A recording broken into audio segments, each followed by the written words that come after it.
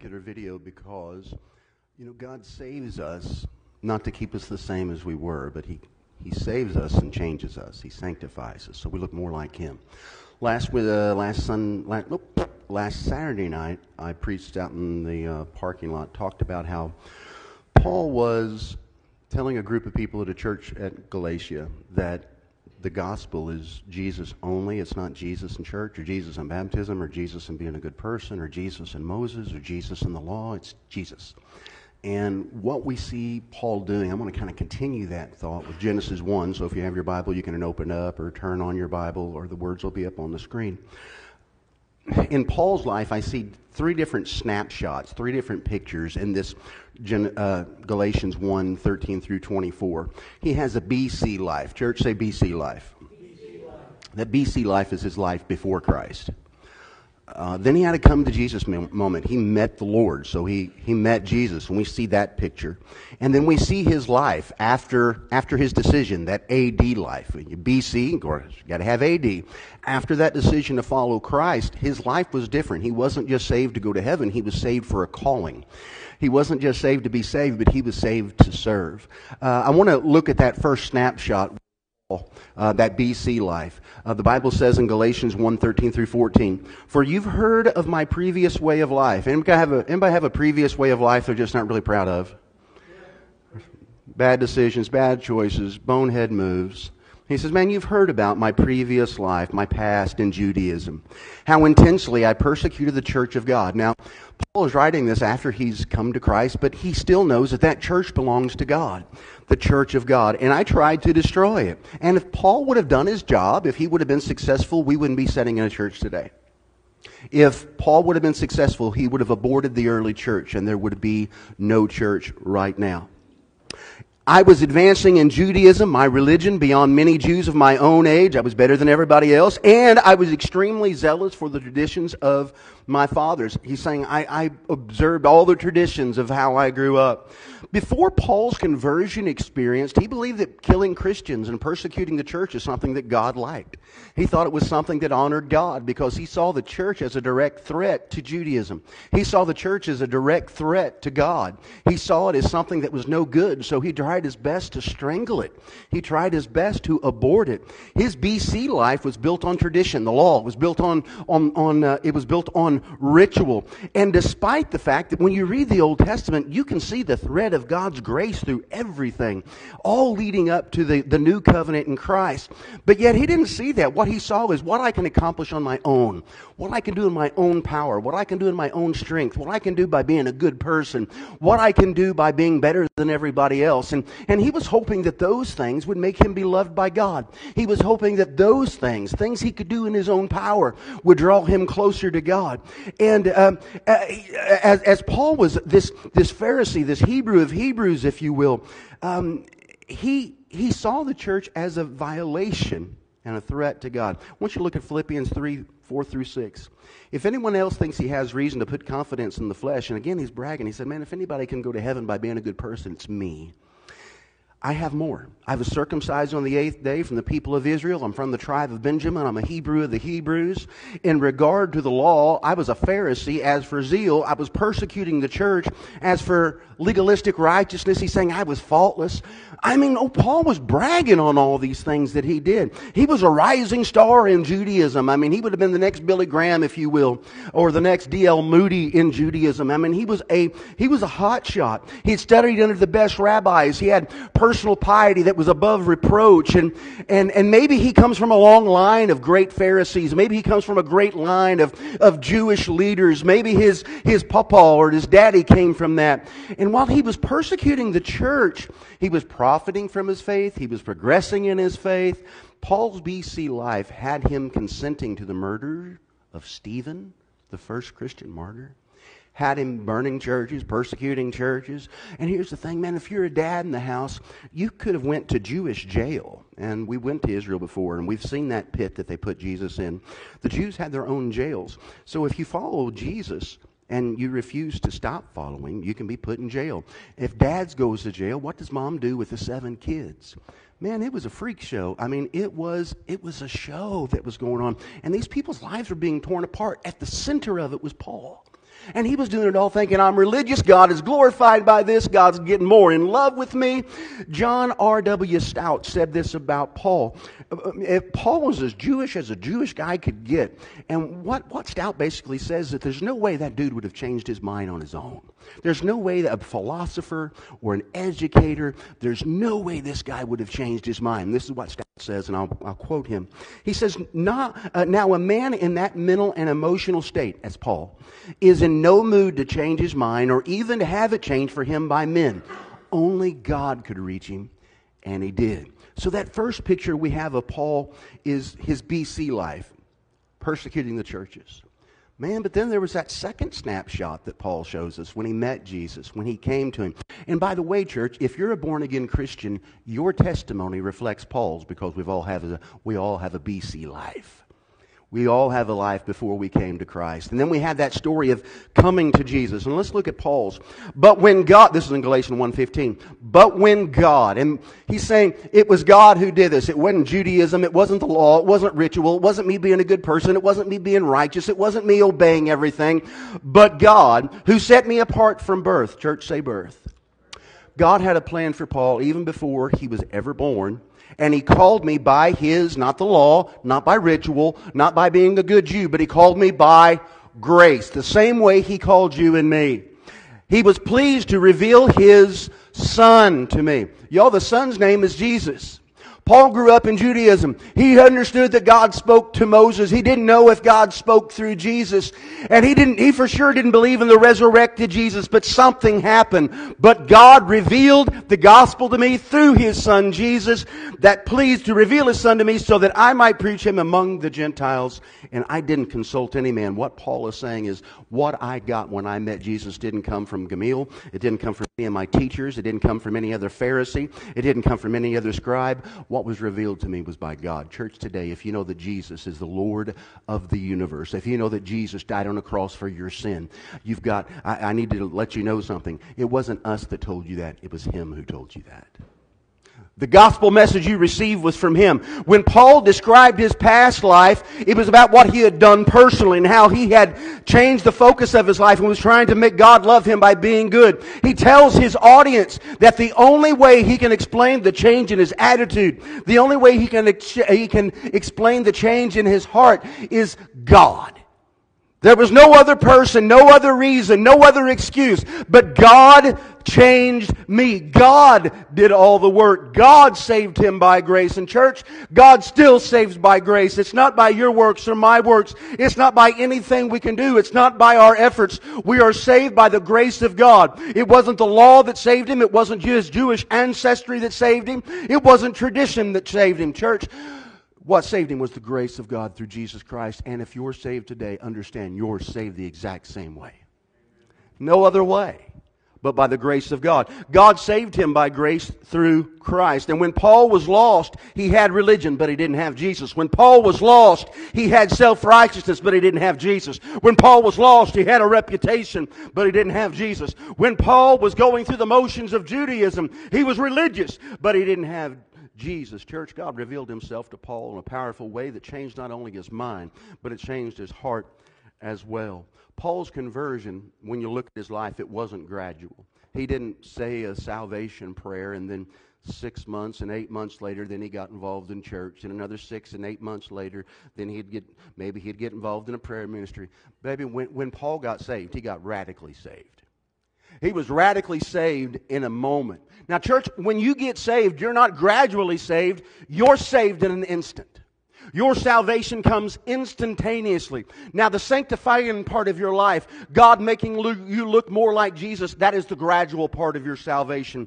But your salvation is one and done. I've prayed with people before as they're on their way out of this mortal coil, and they'll pray in church. I tell you right now, they give their life to Jesus on their deathbed. They are just as saved as anybody who's walked with the Lord for 60, 70, 80, 90 years.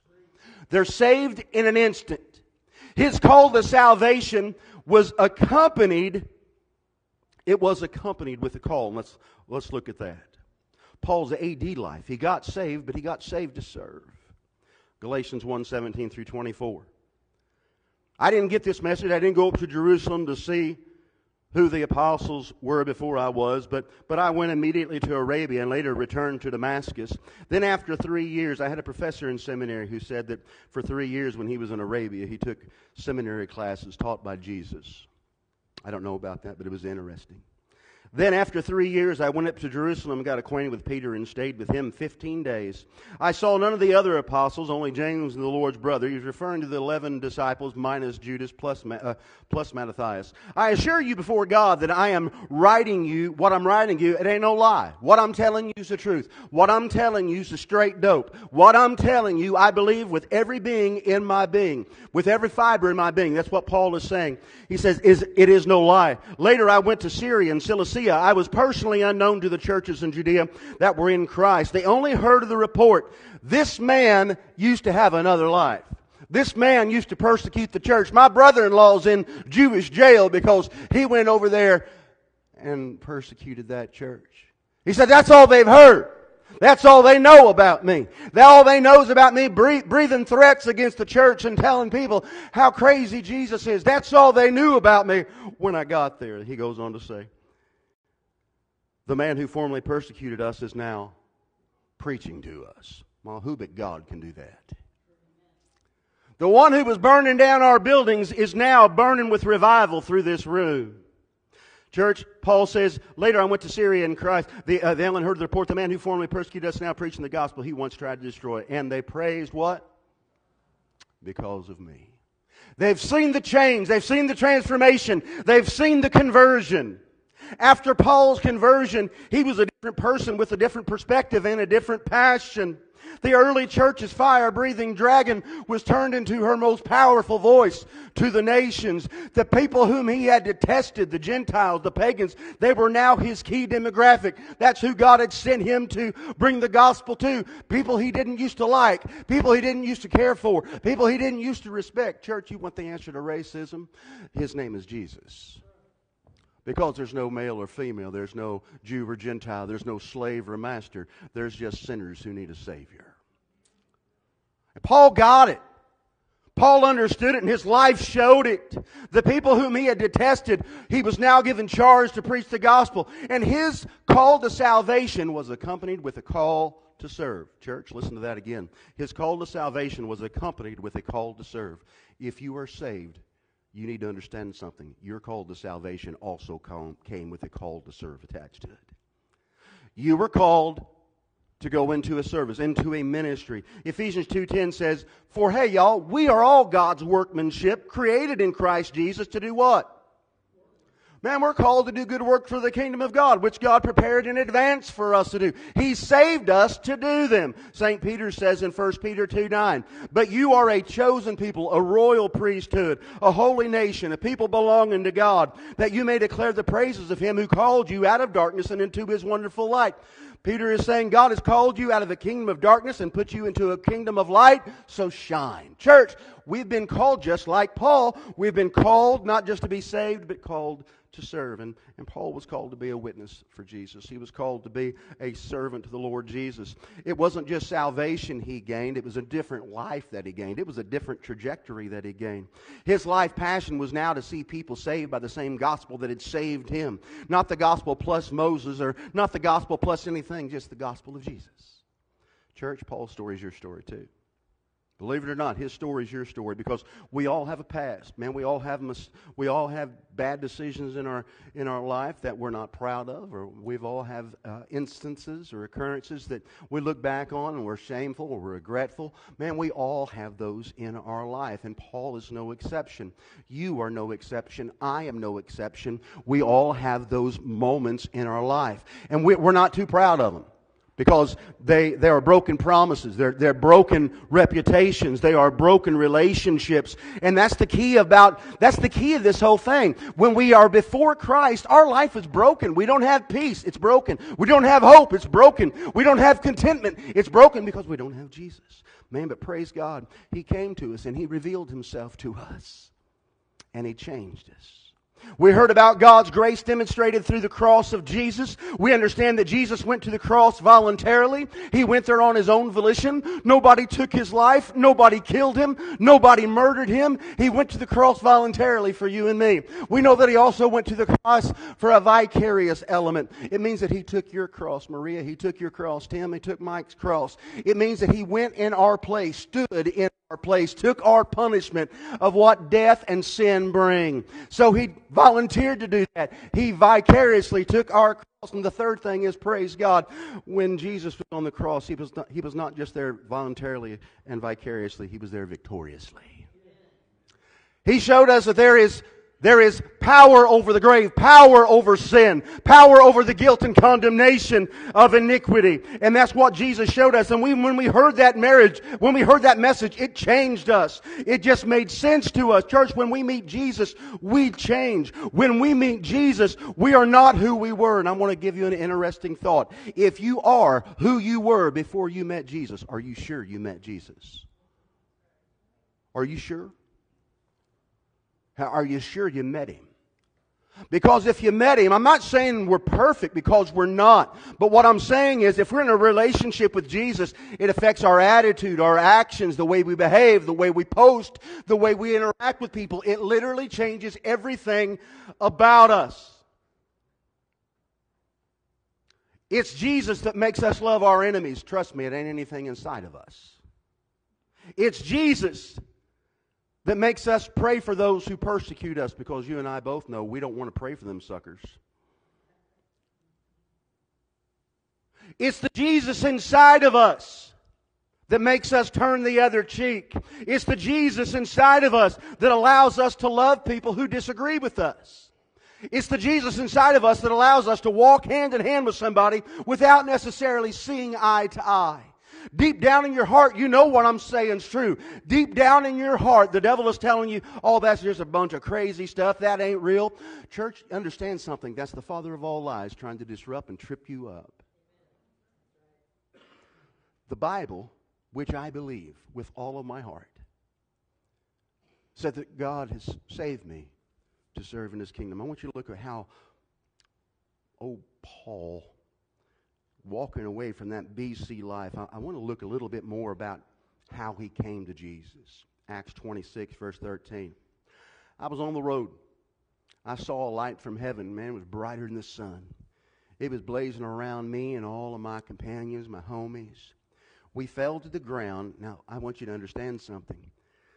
Everybody fell to the ground, but nobody else saw what Paul did. Nobody else got the voice from the Lord the way Paul did. I pray that when God speaks, I'm there and I hear Him and I see Him. I want to make sure that I get a message like this. We all fell to the ground, and I heard a voice saying to me in Aramaic, Saul, Saul, why do you persecute me? It's hard for you to kick against the goads. King Jimmy says it's hard for you to kick against the pricks. Now, what that is number one, it's an old saying. 2,000 years ago, it was a saying that would have been similar to this. You can't fight City Hall. Y'all ever heard of that? Okay, you don't even need a context on that. You know what that means. It means government's going to do what government's going to do. You can't help it. You can't stop it. It is what it is.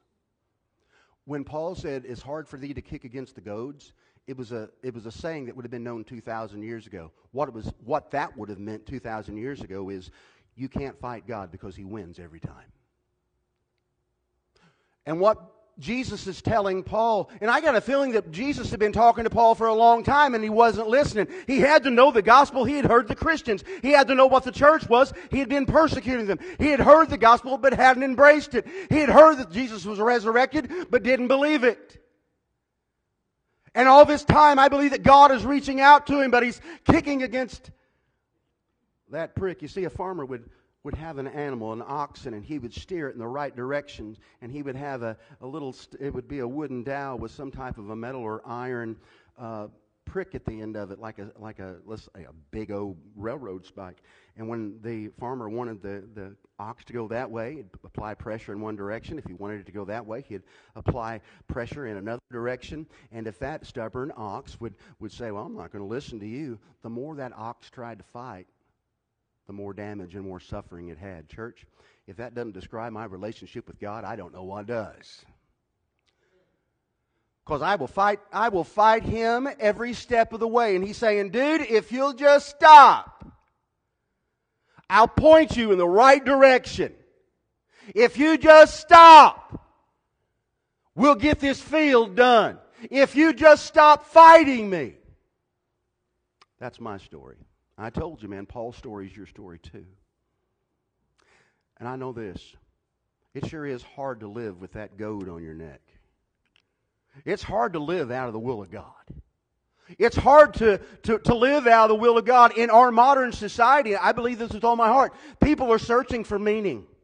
They're looking for meaning in a bottle or a bed or in an identity, or they're looking for meaning in money or morality or religion. People are all over looking for something to hold on to. They're looking all over for something to embrace. But yet they resist God all the time, knowing deep down in their heart they need to repent and believe. Church today, maybe deep down in your heart you want to be saved. What's holding you back? Baggage? Let me tell you something. Ain't one of us up in this room or online ain't got baggage. There's not one of us here.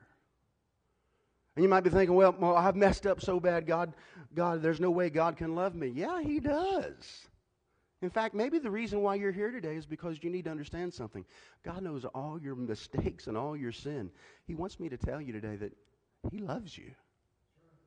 He loves you. He's not angry at you. He's not ticked off at you.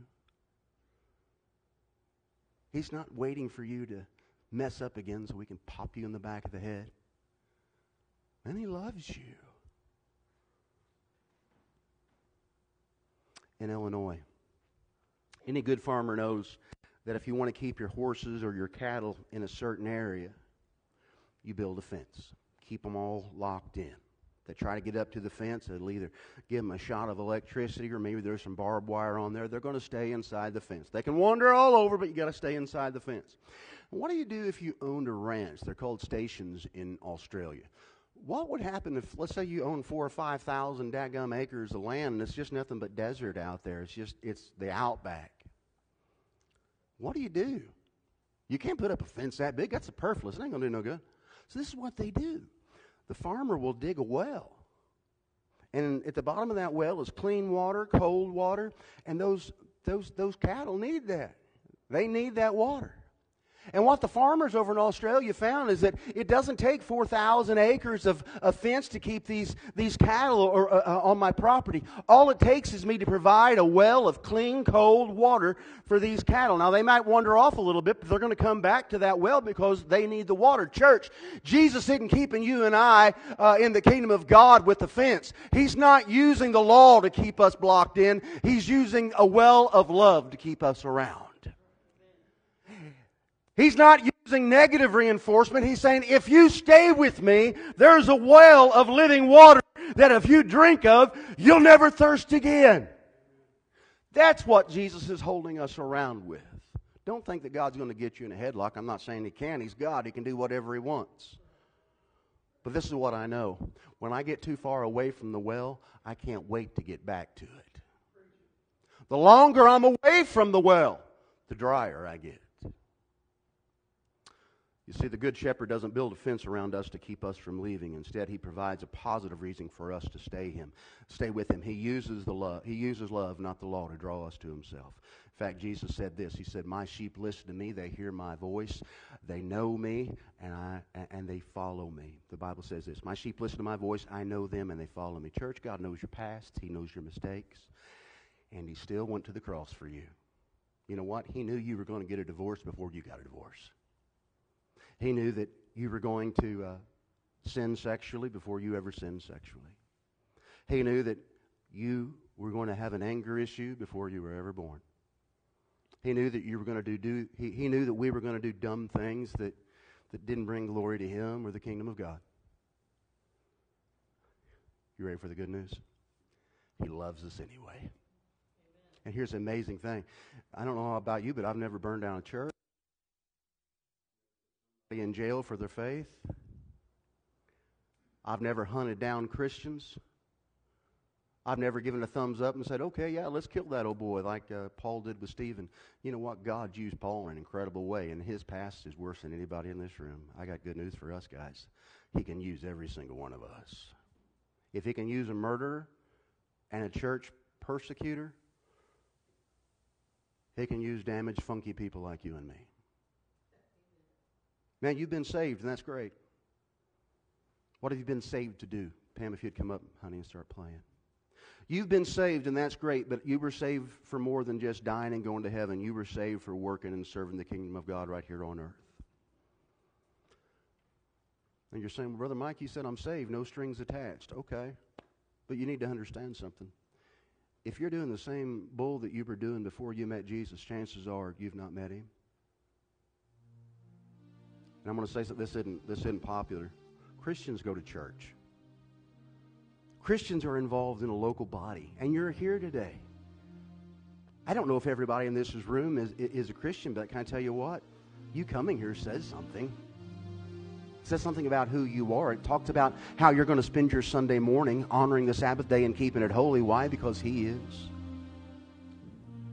But maybe God has something more involved than just coming to church. Maybe it's involved in an active ministry. Maybe you need to be growing in your Faith with Connect group or pray and go. Because you're not who you were. For some of us, we've been saved, but man, just barely. We're going to make it to heaven, but it's going to smell like we just got out of a burning house just in the nick of time. You know what, guys? When we go to heaven and we meet the Lord and we stand before Him, I want to hear those beautiful words. Well done, my good and faithful servant. And if that's the case, then that means we have to serve. If I could have every head bowed and every eye closed today, if you don't know Jesus as your Lord and Savior, the way Paul did in his BC days,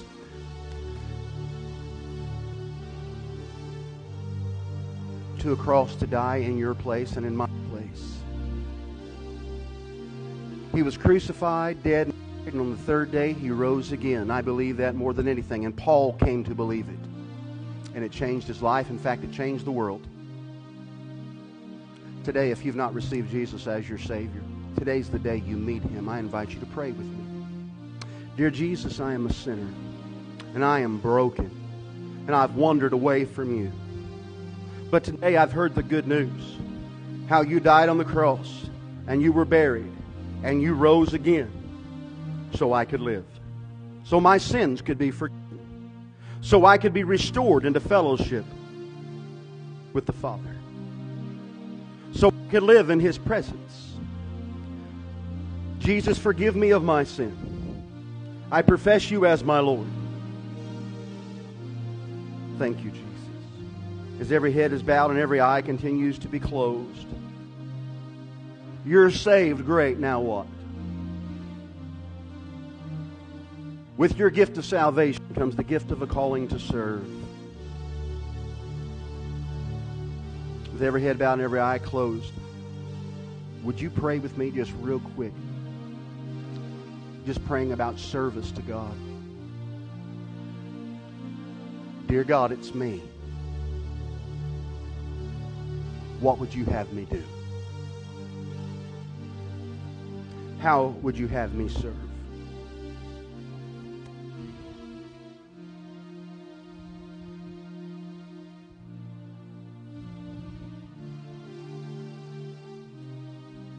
I'm not going to put you on the spot, but I would like to give you an opportunity just to confirm that God has spoken to you and you've heard Him and you've received that word. If God has told you that you need to go about serving, that you need to be aware that you've been saved to serve. Maybe today you know that you need to pick up the slack there. You need to get a little bit more serious about that end of it. That third picture. You can just lift your hand and put it right back down and say, "Yep, preacher, that's me. I know I need to step up my game." Okay? Any more? Thank you, brother in the back. Anyone else? Thank you, sweetie. Anyone else? Thank you, hon. Thank you, sir. Thank you, sir.